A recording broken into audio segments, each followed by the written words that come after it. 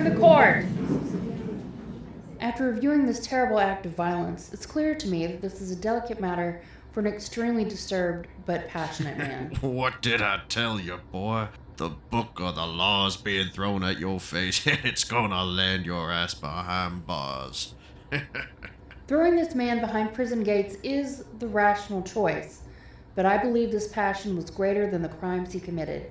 Because of that, I'm ordering he be entered into the police academy. Yes, I did it! I got in! Yeah! I'm going to the police academy! I can't believe it! Son of a bitch!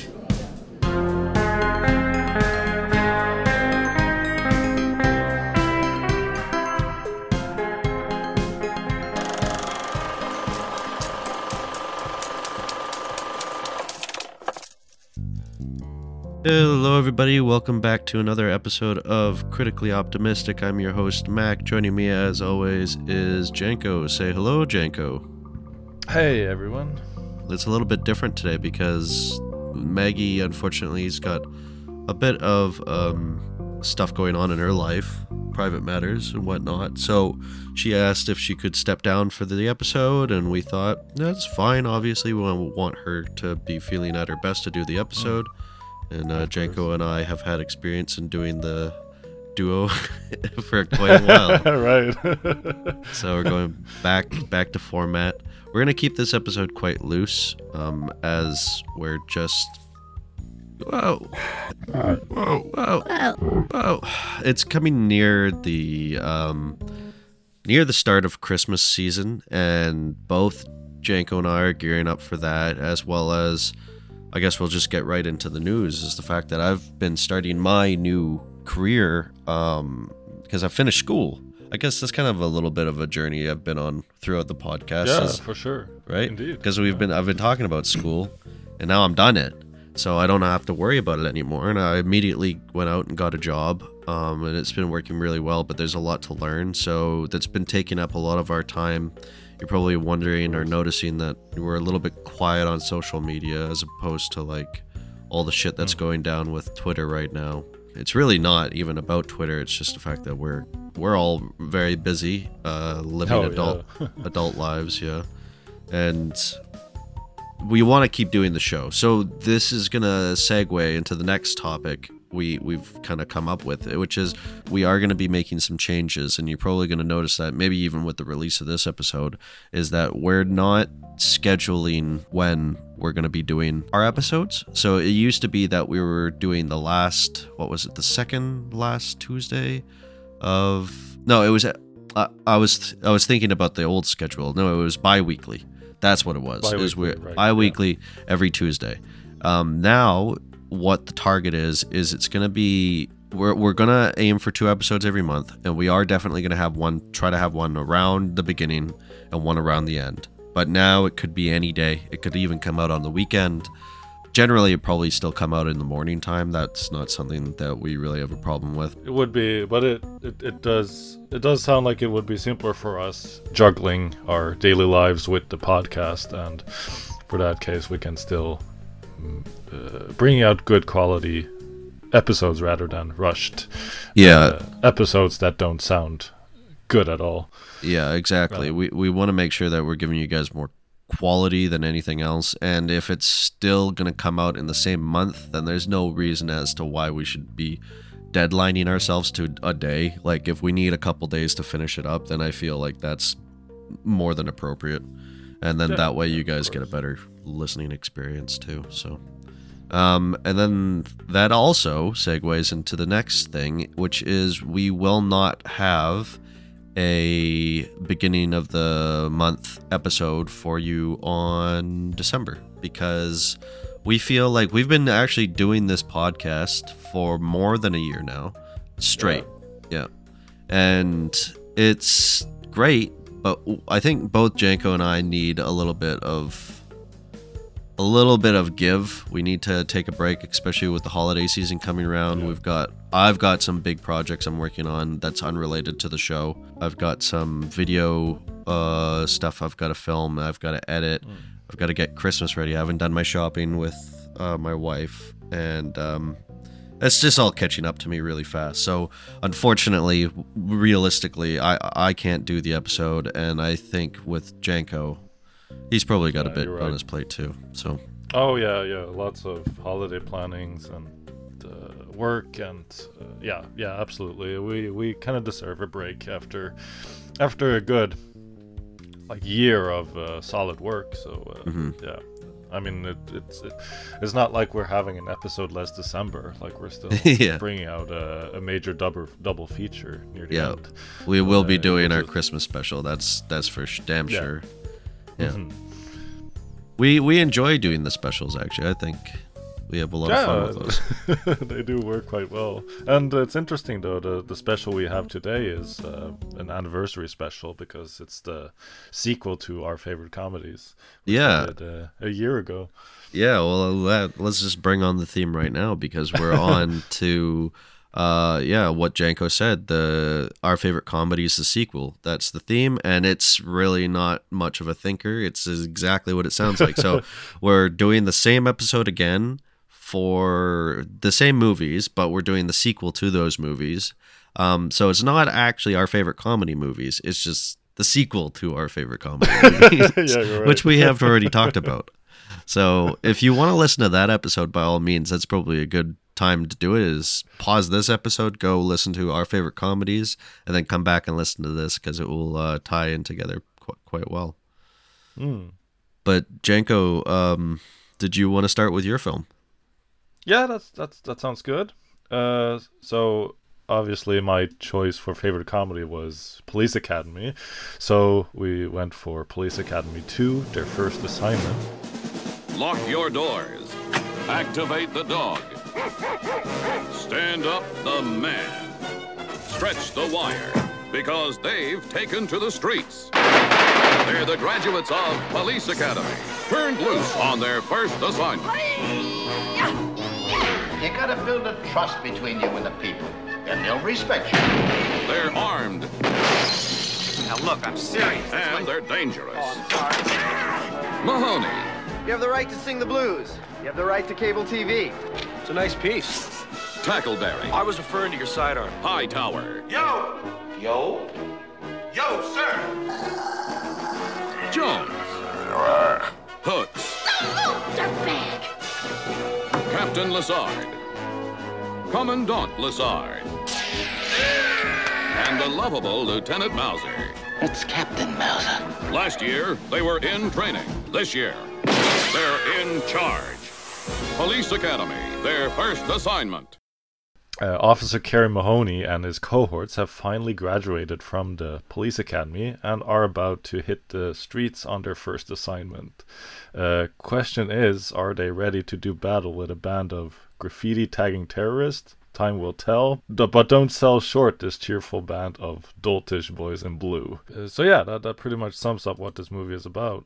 Right away, it's a good sequel to the first, I think, because they're not in the police academy anymore, and they're out on their first assignment. So I understand that you didn't enjoy this film as much. No, well, I've been wanting to have this conversation with you for a while now. It's been killing me that we couldn't talk about this until now. But yeah, so we know my opinion of Police Academy, basically. Yeah. I didn't think it was possible for Police Academy to actually get worse. And okay, wow. It did. It definitely did. It was so dull. I did not laugh once, and that's a bad sign for a comedy. That is a very bad sign. I agree, but that's I would not believe that. I mean, it's funny because there were many moments in this film where I just laughed my head off. I can't. Please tell me which ones. Give me one of them. Tell me which one you really laugh at. Well, when they're raiding that grocery store and they're just making a lot of ruckus and noise, and when Bobcat Goldthwait goes like, "What are you, a nut? I'm a vegetarian." I thought that was pretty funny. I guess it's that part. Yeah. Okay. You're giving one part where it's slightly funny. Maybe a bit of air came out my nose. You also have those moments where Michael Winslow does his sound effects, and it's a nice way to get a cheap laugh here and there. You know, it's kind of weird actually with the sound effects, because I was going to bring up that specifically. In the last movie, I had my complaints that it was just kind of, well, with a lot of things in the last movie, I felt like it was just pushed in. Like it didn't feel like anything was connected. It almost felt like skits. But but with the sound effects, it felt different this time. It wasn't used as much. We could say that for sure. Yeah, I could tell that as well. You're right. And some of it used as much, but some of it felt more plot driven too. Like it actually kind of fit in with what was going around with the story as opposed to the last one.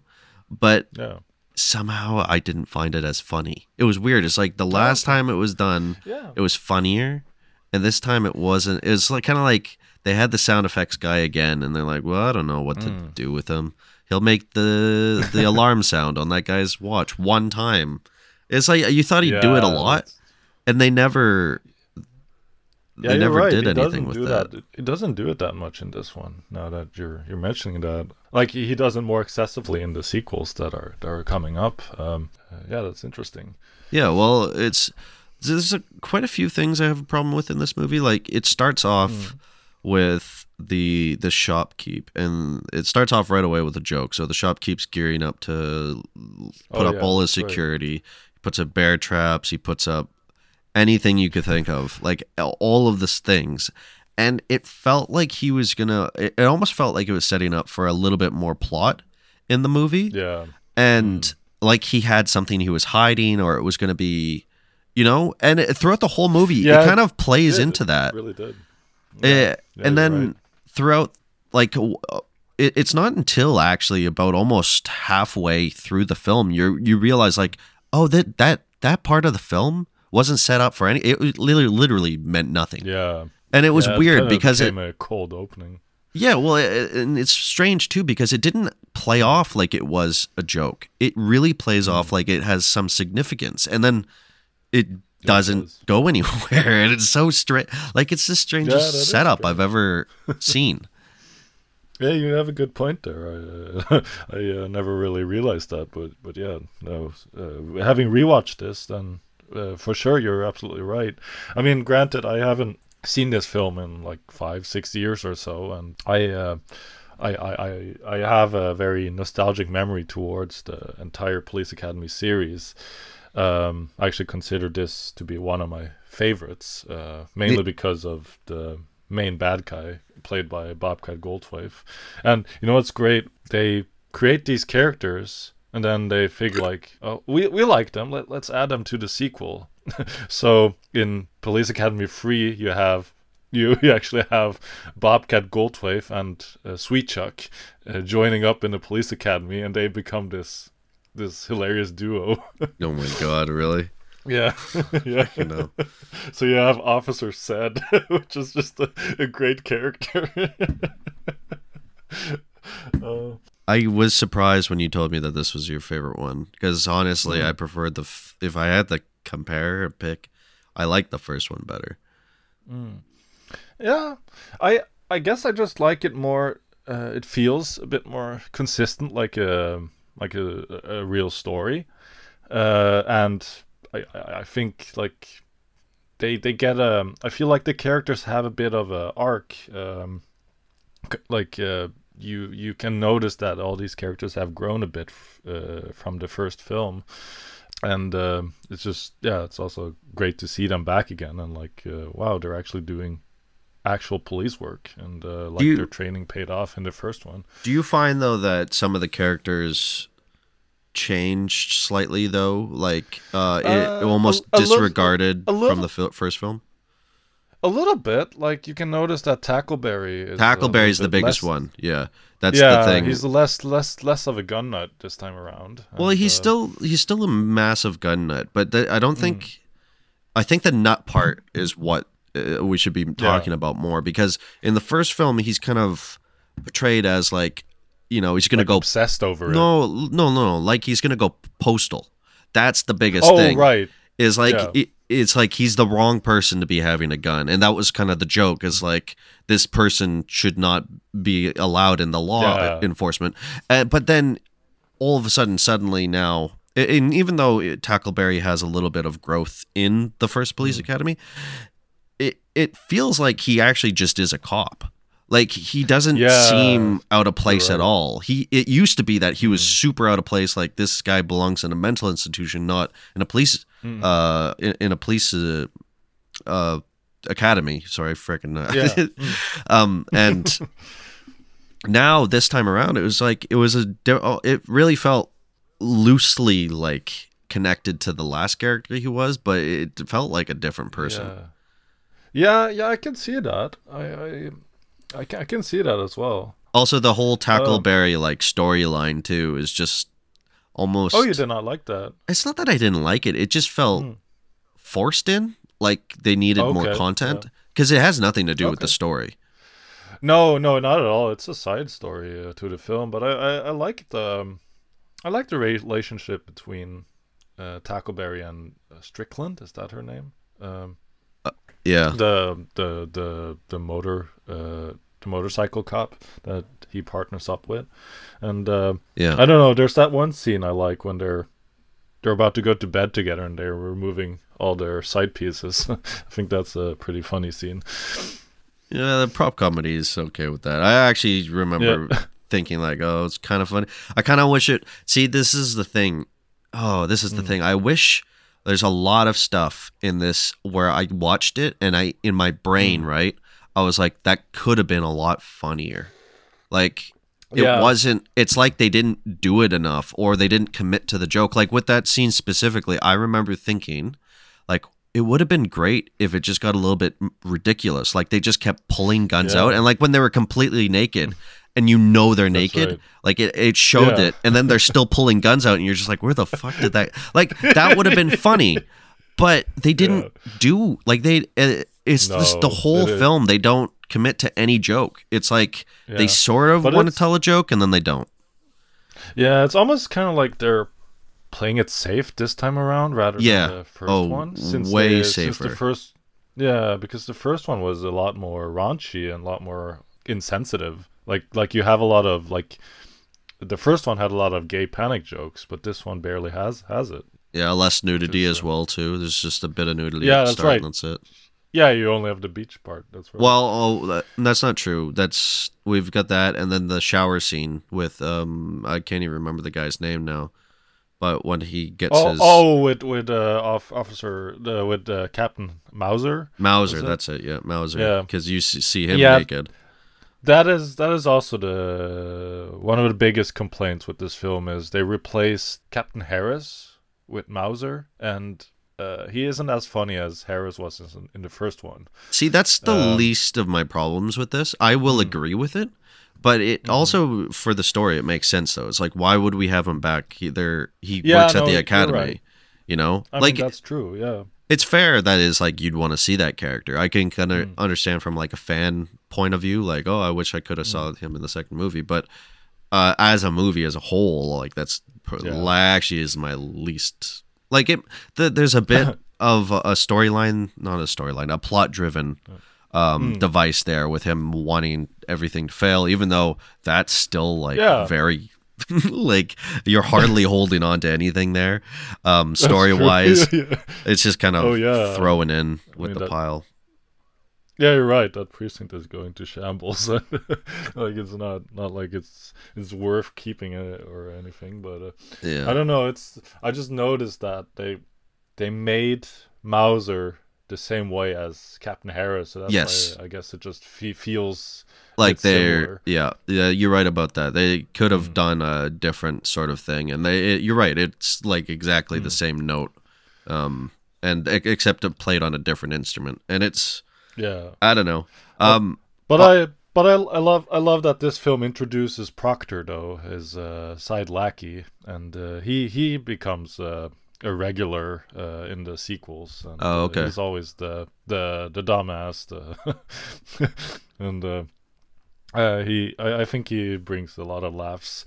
But that's what I find great with these Police Academy films as well, is there's always certain characters they decide to add, and then others they decide not to bring anymore.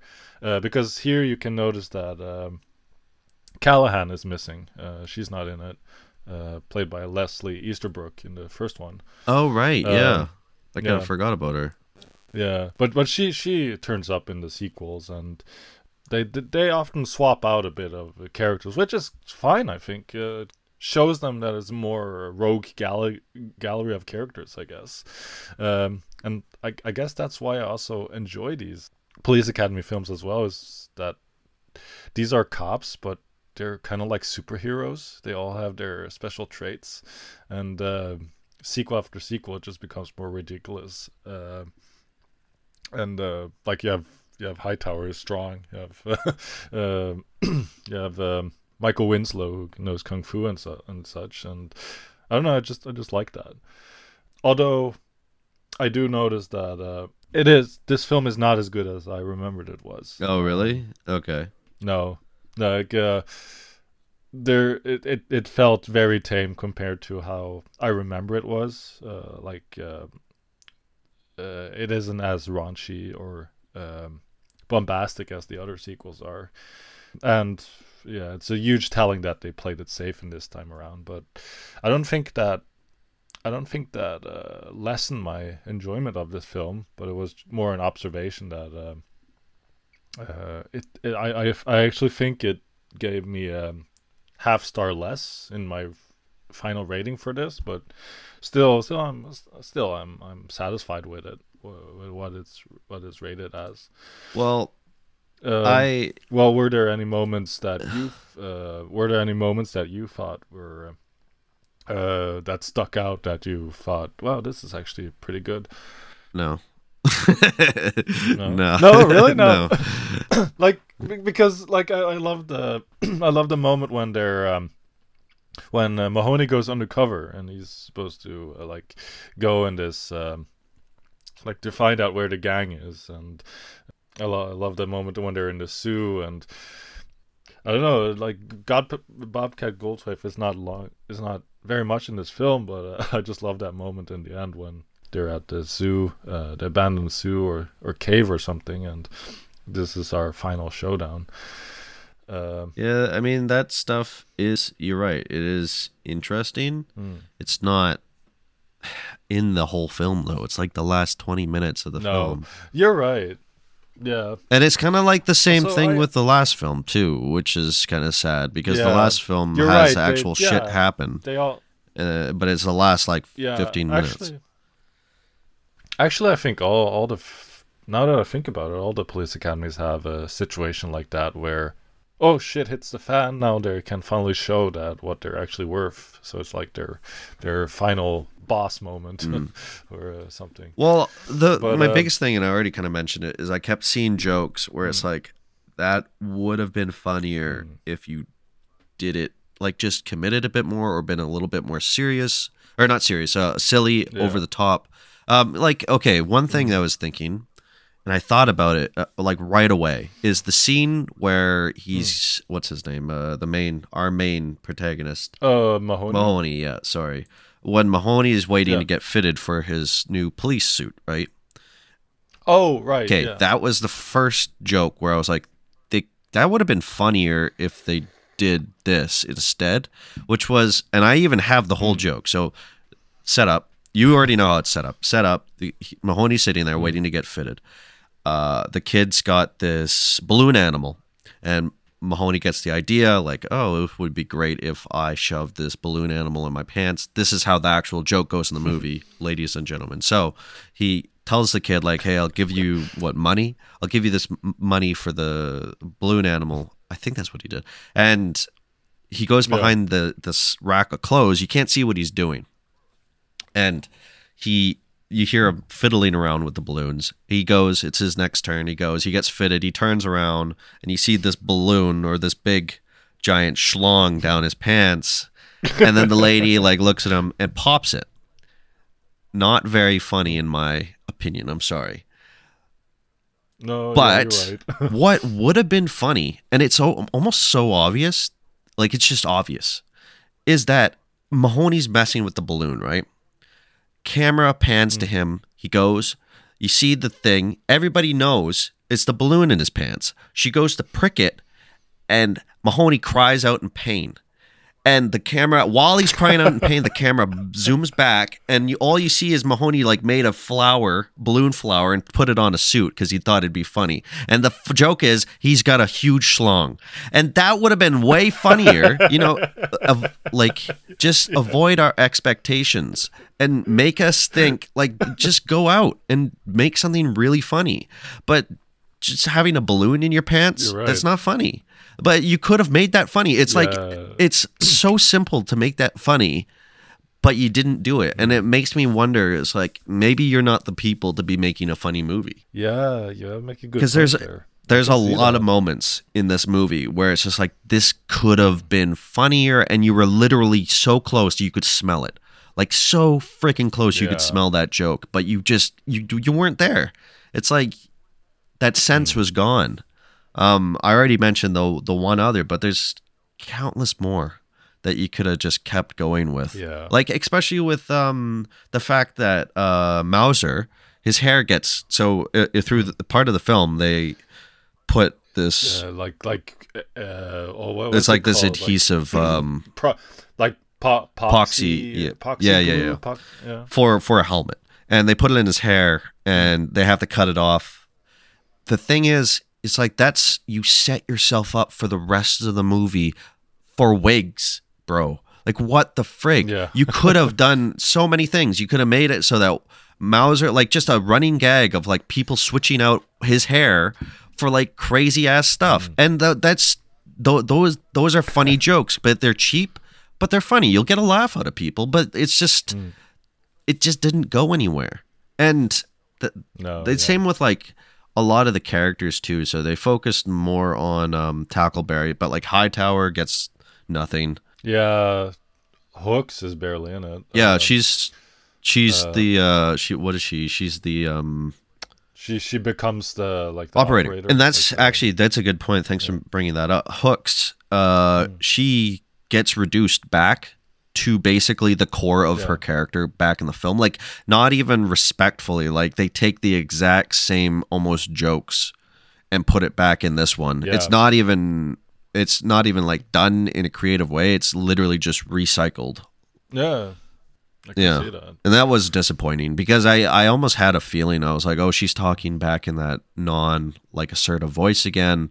And in the movie they made it sound like she got over a hurdle and now she could be like more aggressive, and then they just reverted back and they did the exact same thing. It was sort of disappointing that she even said like the exact same line too. I swear to God, it's the exact same line she said in the first one. It does sound like that. I think you're right. So that was disappointing, and you could have made a joke with that too. Like every time she goes to like do something out in public, like maybe you can make her mousy still, like mousy in her sounding, but like you could have made a joke like they all went for donuts, and when she orders, like she's just super aggressive now. Like that would have been funny. That could have worked. Like she's having trouble like figuring out like when I can be aggressive and when I can't be aggressive with my tone. So that would have been funnier, but see, that was my problem with the first Police Academy, is even though some of it was funny, it felt like it was like, well, how is this anything? Like this is not even connected at all. And then you have a bit of a story at the end. Now my problem is like, how did you not make this funny? It's like I don't get what the problem was. And you're right, the other thing too was Zed, Bobcat. He's interesting. I mean, he's just Bobcat, right? He's just playing himself, right? But in the same sense, he's not even in it, and I kind of wish that he was. Like, because it was interesting. He was funny. Like I will admit that the vegetarian thing was funny. The way he's not the person you'd expect as a leader of a gang, but he is. That's funny, like in a bit of a way, but I kind of felt like the movie should have just started off with like, here's the problem, here's the police account, like we need more recruits, here they are, and then it's like, okay, we need all of you to go undercover. That And I think that would have been better. It's because we don't need to have another, like, oh, this is them getting used to being cops. It's just, no, like, fuck. Like, they kind of just already did that. Like, just put them undercover. That's funny. Like, we already know these characters. So, and then all of them could have got a little bit of limelight there. There could have been stakes put on the line. Like, some got caught out, but some others didn't get caught out and stuff like that. You know, you could make it a little bit more serious if you wanted to, but then still make it funny. I don't know. It's just, I think that's my biggest problem with Police Academy is it's not it's not the fact that it's lazy. It's just doesn't feel like just bland. Like it doesn't like I get your point with this. It's like a very emasculated version of the first. A little bit of that. A little bit of like, it didn't seem like whoever wrote this knew what the hell they were doing. I think that's the biggest thing. Yeah. They didn't know what to do with all of the material they were given.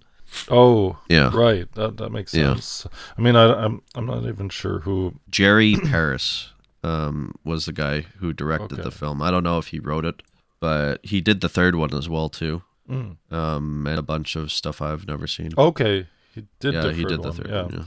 I think the third one is a lot more consistent, like the first one is, or is more like the first one is. But I don't know. You do make fair points. There is this movie has a lot of room for improvement, as does any comedy, really. Yeah, well, that's the thing. Comedy is so subjective, right? Like, it's like obviously your favorite and my favorite are two different, and I'm never gonna say like you can't like this. Oh no, obviously. I'll always say I will always be firm on the fact that it's like, here's why I didn't like it. So yeah, no, that's perfectly fine to think that. Like, it doesn't change it any way, other way. But I do see them. I give them merit with what you're saying. My expectation wasn't as high. Well, do you want to go right into your review then? Or not review, sorry. Your rating for the... Yeah, I might as well. Initially, I did give this a 3-star rating. Based on what I felt when I watched it again now, it didn't feel as nostalgic as when I first watched it. I still laughed from a lot of jokes. I still enjoy a lot of the characters. Like, I even enjoy, like, Lazard's brother. I think he does a really good job. He's the captain. No, not the captain, but the chief of the precinct. And there's one moment with him that's just generally well shot. Do you remember when he goes into an alley and he stops a couple of punks that are harassing this woman, and like he goes out of his car, he rolls up his sleeves and he walks towards them. But I like the way that camera pans. It just looks really good, which is strange for a Police Academy film. Like, why does this film have incredible cinematography in that exact moment, but not anywhere else? But anyways, I digress. Still enjoyed some of the characters, some of the moments, even though the memory is not as huge. The first one, I think I gave 2.5 star. Can't quite remember. But I think I'll give this one a 2.5 star as well. Okay. Yeah, well, I can't really add much more than what I've already said. I think I've made my peace with what this is. Yeah. My rating, so the first Police Academy movie, I just checked just to make sure. I gave it 2.5 stars. I think that was based off of our conversation. Right. It got bumped up a bit. Yeah. This time around, I'm giving it 1.5. So it's going, yeah. Wow. Okay. I don't. It's funny. So I think this is the last thing I'll really say about it. It's funny. I didn't think it could get bad because it's like the formula they had going is actually so easy to mimic, and I get how Police Academy could have so many sequels. It makes sense because it literally is simple. It's like, just do this. do this, be silly, and more than likely it will be fine. But this film didn't even manage to do that. And somehow I don't get how you could fuck that up. Pardon my French. I really don't understand. No, I get it. Like it shouldn't be this hard to Police Academy film. Make a good Yeah. Yeah, right. I mean, like I feel like you should still give the sequel some try, I think. Like I know that's a bit hard to do after watching this one, but I still think 3 and 4 are really good. 5 is decent. 6 and 7 is when it really starts getting shit. Well, I don't know if that's when you think it starts getting shit. That's difficult. Yeah. I mean, Police Academy 7, Mission to Moscow has Ron Perlman as the bad guy, and I don't think it even has everyone. Like Mahoney is just in the first 4, and then he gets replaced by. I have no idea who that actor is, but do you? But yeah, he's like the new Mahoney. Well, here's an interesting question. Just because I was thinking about it, do you think? Yeah. Do you think it'd be interesting or worthwhile? Like, would you be excited if they announced they were going to do a soft reboot of the series?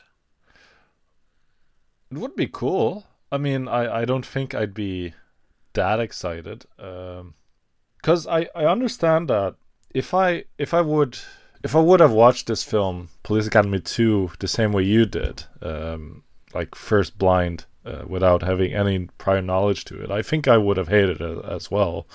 But I think also if they would have soft rebooted it, like would they recreate? No, I think the way if I'm being honest, if you're really gonna recreate Police Academy, I think just go in with a whole different cast, do your own thing. Yeah, you're right. It should just be a fresh whole new just everything. Like you could have some characters that sort of pay homage to the original, and I would even say get the original characters in there for cameos and stuff like that.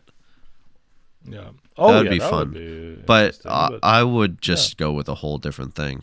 Like make it, make it its own thing. I'm not even saying that it would be good, but I'm saying that'd be the way to do it. Oh. Indeed, I can see that. Like there's a way they could do it, but I don't think I'd be as excited. I think I'm more clinged to these films because of childhood memories more than anything. I can see that it would be impossible for me to enjoy a new Police Academy film just because it's Police Academy. I don't know, but it's an interesting thought for sure. I think so. You know what else is an interesting thought? What? Whoever thought about Wayne's World 2. Yeah, you're right. And I think I know what made people think about Wayne's World 2, and that, ladies and gentlemen, would be money. Money made Wayne's World 2 happen. So I think it's as best a time to talk about the sequel to my favorite comedy film, which is Wayne's World. We'll talk about Wayne's World 2. Paramount Pictures presents Extreme Closer! Wow! That was just like the first movie. Wayne. It's Heather Locklear. There is a God. Heather be thy name. And Garth. I feel weird. In their first movie since their last one. What's it called? It's called Wayne's World 2.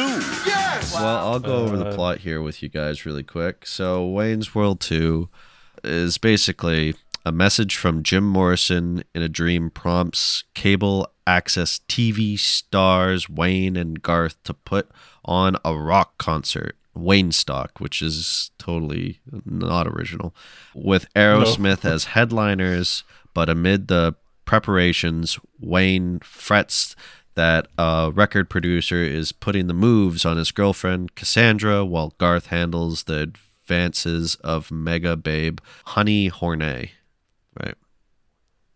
I forgot her name was that. Yeah, not actually a bad way to describe the film. It's no, not at all. It shows what we're seeing throughout. So my memory of this film is I remember. Well, I like Wayne's World, and I we don't have to talk about that because we've already talked about that. But Yeah. I do remember seeing Wayne's World 2 like maybe once or twice. I can't, and I hardly remember most of it. I knew it was about a concert. That was about it. I don't remember hating it back then, and I don't hate it now, but I also don't think I enjoyed it that much. I think... Okay, I see. I'm not sure how you felt about the film. I mean, it felt like a lesser extent to the first one. Like, it didn't feel like they thought of anything fresh. Like they just rehashed the same storyline. It really is like, rehashed, and it's kind of funny how like Police Academy 2 has the problem of not following what a Police Academy format is, and then Wayne's World 2 followed just basically the whole. It's like they mad-libbed the original script. It really feels like a mad lib. Yeah, you have like. It does. You have like the same storylines. You same have, like, beats. The girlfriend gets romantically involved with manager. Yeah, why and why the fuck they had to do that again is beyond me. It's so stupid. It just makes Wayne look like he's the most insecure fucking person in the whole world. Like it's not even a couple weeks after, and he's already nervous again. And it's just pathetic. Like. I guess we'll start off with that. I hate Wayne in this movie. Like in the first movie, he kind of does seem like a dick, but in this movie, he just like he's not likable. No, I don't think so either. Garth is likable, but and here we go again with the side story. Garth's whole side story thing. It's just doesn't do anything for the movie. It's all just a joke for him to get someone who is like him. Him. And he doesn't even really get her. They just dance at the end together. No.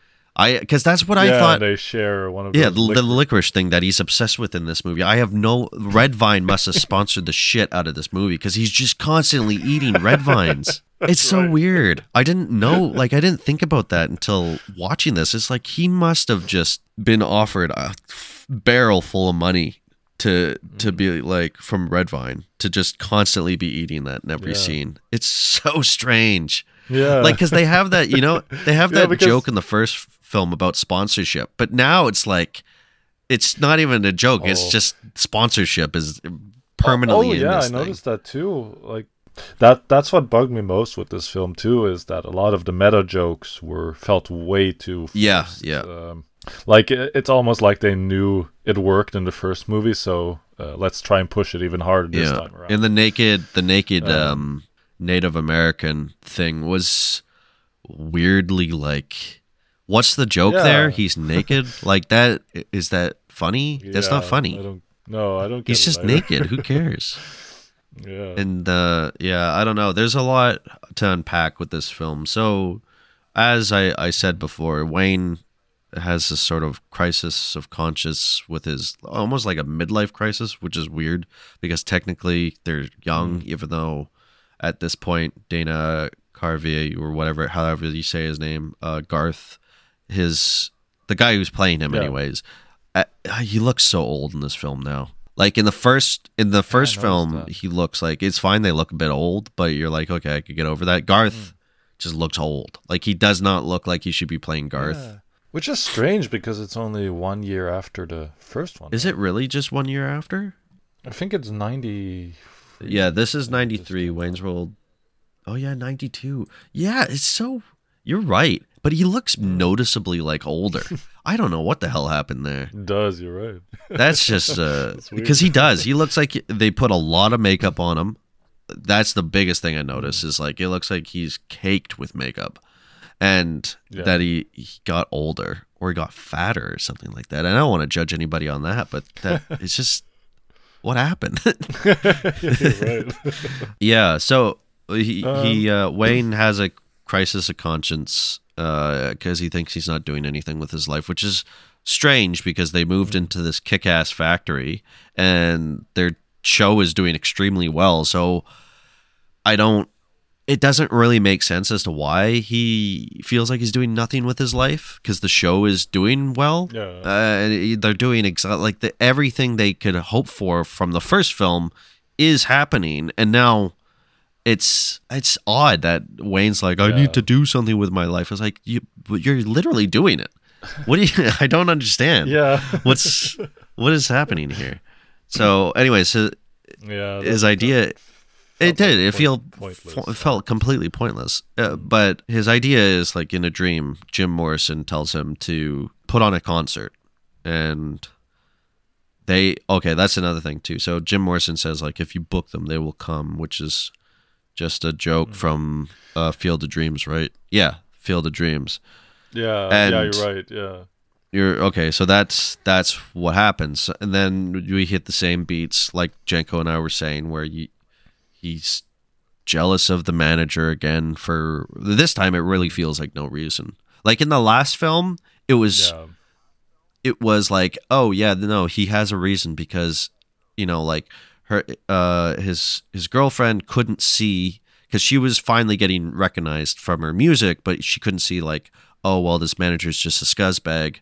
And Wayne can see that, though, but he's not the best at telling, like, he doesn't have the best, like, maybe romantic social skills to be saying that. In this film, he just, like we said, he just seems pathetically insecure about, he just seems extremely insecure. What's also funny, though, is the entire film is just a misunderstanding of a metaphor where it's, but at the end it's like, but that was just a phrase of like, you should just do the best you can in life, and it's like, okay, they're going this route in this film. Yeah, it was all okay. So I think I kind of want to go through the film like a little bit at a time, because they hit some of the same beats. So they go back to the donut place somewhat, which is the Tim Hortons clone. It also even copied the same intro almost. A little bit. They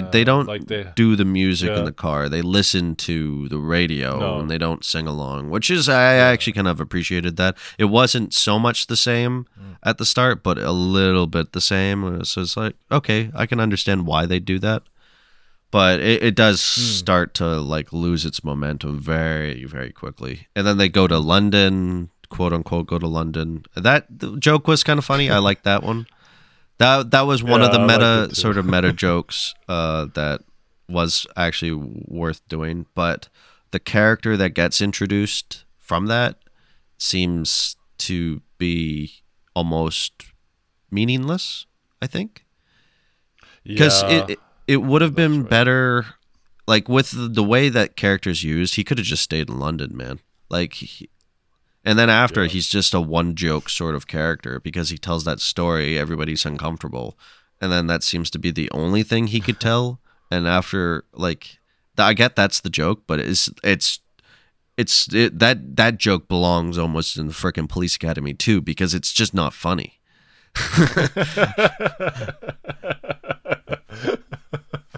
Nice. It's so like, I don't know. Nothing about it's really that funny. I guess the joke is he killed a person, like a father and a son. How's that? I don't understand how that's funny. I don't know if it's just like humor's changed since then. But it's just not funny. Yeah. Like maybe it's just one of those jokes that is like, it was maybe in 1993 that joke was pretty funny, but now it's just I don't know. It wasn't funny. And the characters also, it's just pointless. This whole film is fucking pointless. I'm sorry. Yeah, I think so too. Like, it feels to a point where it shouldn't have been made in the first place, because it doesn't really try to do anything new or original. It just clings onto the success of the first one. And as we mentioned earlier, just a rehash of the same story. I know the other funny thing about this film too is like the first film had this music appreciation to it, which was cool.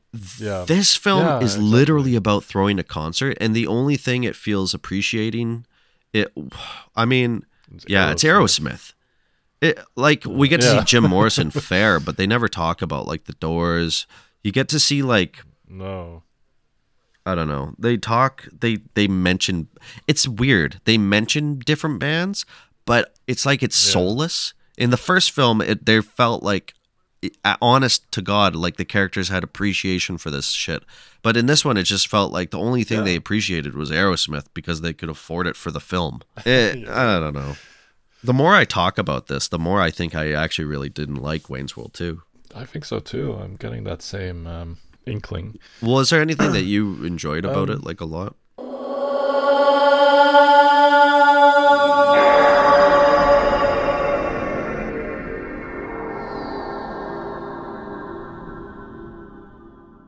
There's the James Hong scene. Yeah, I like that's very a much, fun scene. When they, when they suddenly shift to like, since we're gonna fight, let's shift over to dubbing, and like I love the way that they also dubbed Wayne's voice.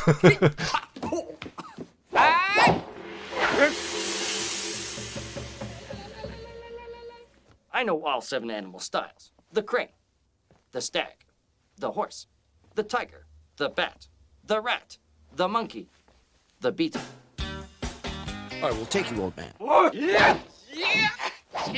Wait!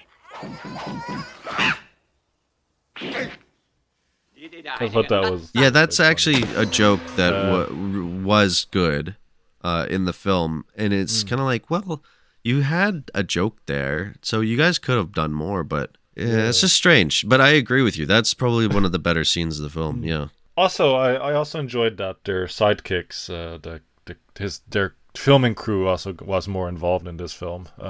I liked seeing them more helping out and being in more larger scenes, like his cameraman and the sound man.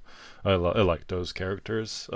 Also, was it The Graduate they were trying to mimic at the end when he's banging on? It's The Graduate, because I love that film. Yeah. The Graduate's an amazingly great film.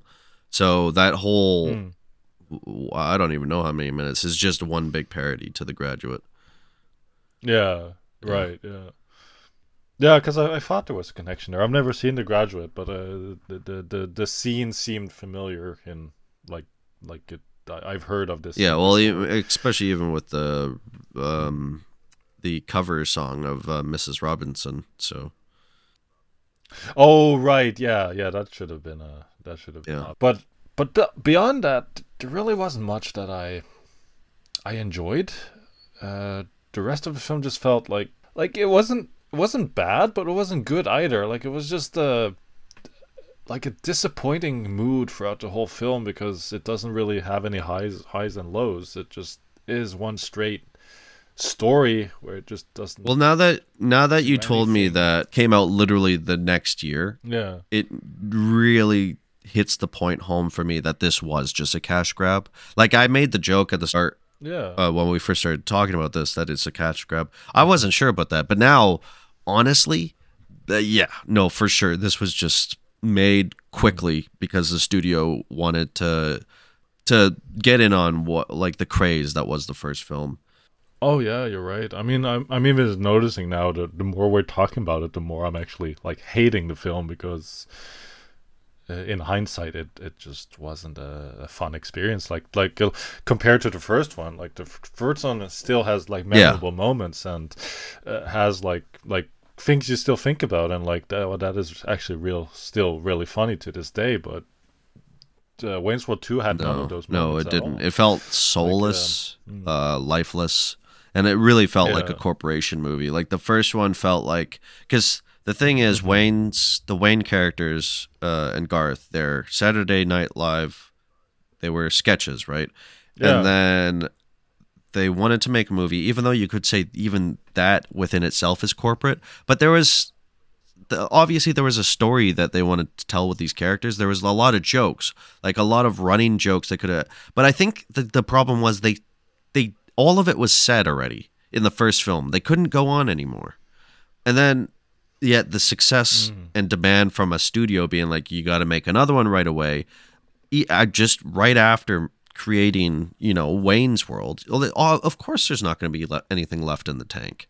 Maybe if they gave it a couple years, even 3 years, it might have turned out a bit better, because they would have been like, you know what, I wish we could have done this with Wayne. And that's why I honestly think, if they made a Wayne's World now, I'm not saying it would be funny or amazing, but I think it'd be probably better than the second one, by far better than the second one. Oh yeah, absolutely. I think so too.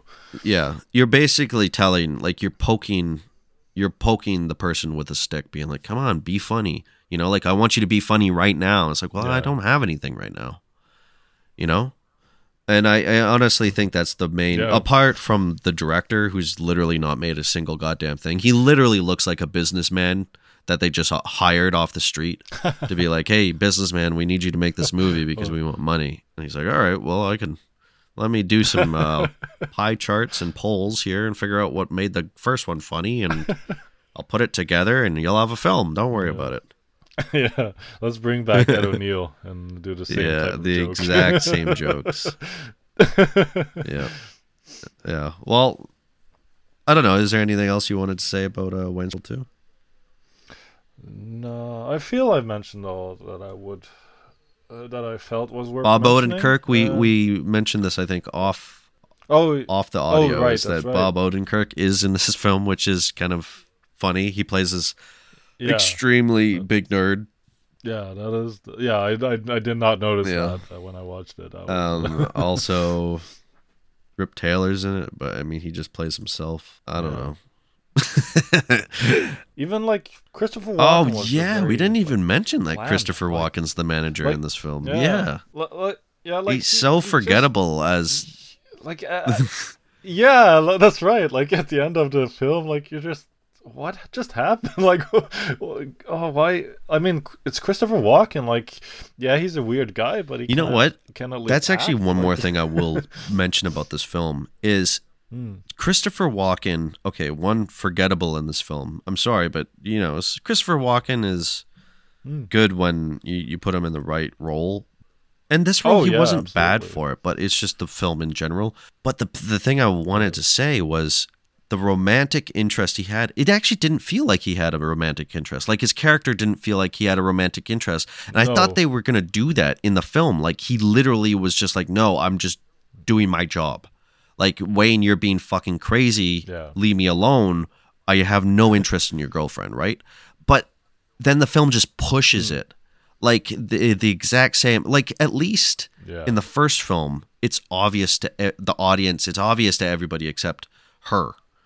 But in this film, yeah, it's just like it's almost like Christopher Walken was playing it like he had no interest in her, and then and then almost it's like he gets further in the script and he's like, I didn't realize I was supposed to be interested in her.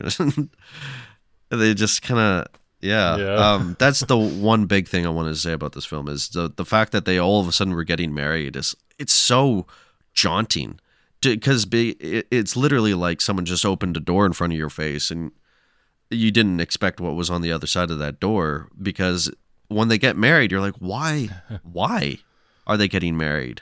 What the hell? No, it doesn't. It makes no sense. Besides the fact that it's just wanting to be a giant The Graduate parody. Why is this happening? And speaking of parody, like of course they could think of an original ending, so they just rehashed the same ending as the first time because that worked. I mean, in that I can kind of get why they do that, and I honestly sit on the fence with you saying like, why would you do it again? But I can understand because that is a memorable thing that Wayne's World did, is like, oh, well, let's do these multiple endings. Like no other film really did that. Well, and I kind of get why Wayne's World 2 was like, okay, well, we got to do that because it's like that they made something famous and they kind of acknowledged like, okay, well, we got to do it again. Mm-hmm. But I agree with you though. It wasn't funny this time. Like, it's like, well, let's do the Thelma and Louise ending. And you're just like, I guess. It's not funny, but sure, do it until... The last thing I'm going to mention, though, is Wayne Stock. One, terrible title. I understand what you're doing. It's not great. You could have literally made something. The other thing, too, is, and this is kind of good, my wife and I just... Well, I rewatched. I've seen this film multiple times, but my wife just watched for the first time School of Rock, with Jack Black. Yeah, good. Oh, yeah, good film. Yeah, that's a fun film. That film made me think of this film in a sense, because Wayne wants to put on this incredible concert, right? Mind-blowing concert. In the end of Wayne's World 2, that concert looks like shit. I'm sorry. It's just... Yeah, it does. It's just like a very like bland stage floor and a couple like what, maybe not even 5,000 people. It's like 1,000. It's not a lot. Like they make it sound like, oh, there's got these people coming from all around the world, and when the camera pans out, you're just like, it's not that many people.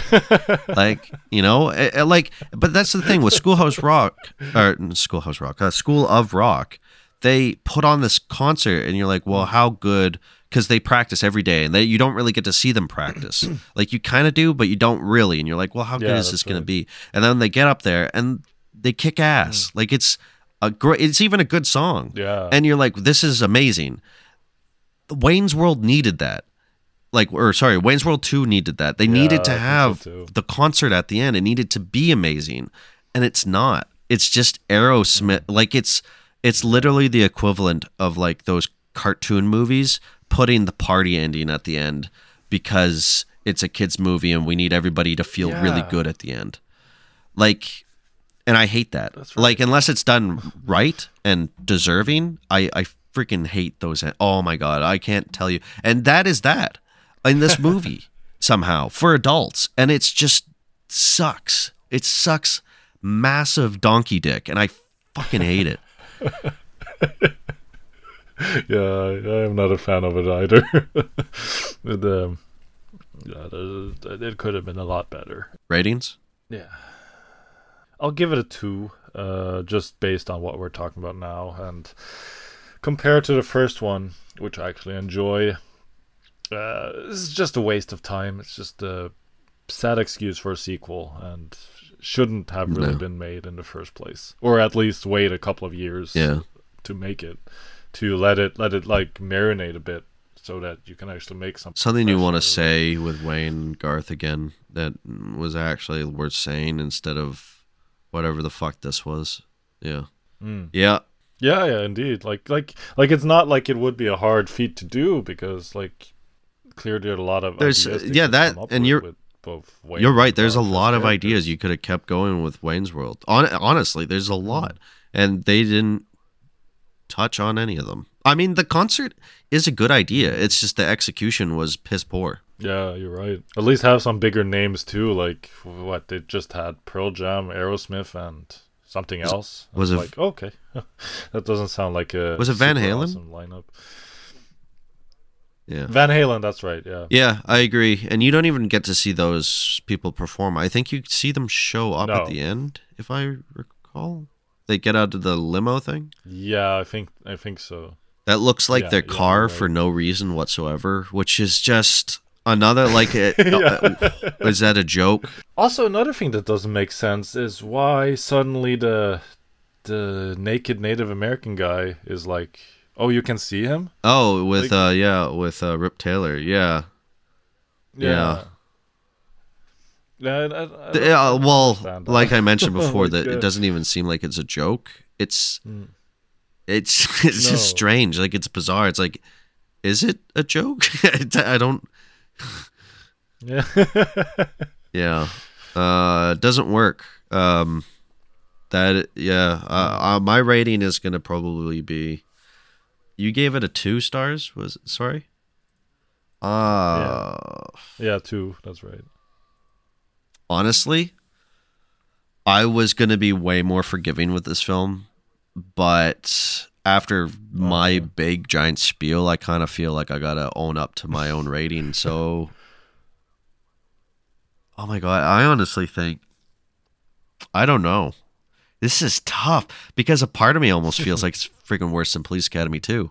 Yeah, because at least it's so strange. Nah, you know what? No, both films 1.5. Yeah, no, it's a bad movie. Nice. It's not good.